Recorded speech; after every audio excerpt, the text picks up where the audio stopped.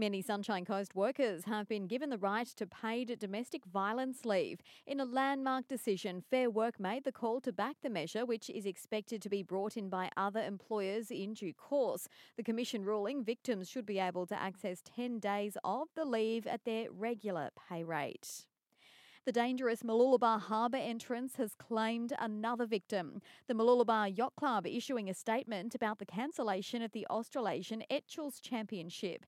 The major event that attracts some of the world's top sailors won't be held here early next month, with the coastal bar, which competitors must cross before heading out to the racecourse off Mooloolaba Beach, deemed too unsafe by the event organiser. Organisers are hoping to have it back here next year. It comes a week after the member for Maroochydore launched a Make It Safe campaign and a petition to be tabled in state parliament calling for an immediate fix of the harbour entrance. Fiona Simpson says lives are being put at risk every day as boaties try to navigate across the dangerous stretch. And a 59-year-old Brisbane man who tragically died after he was allegedly hit by a car at Tanawa is being remembered as a larger-than-life character.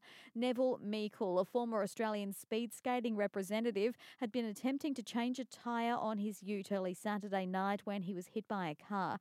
The incident happened on the Sunshine Motorway off-ramp of the Bruce Highway headed towards Sippy Downs.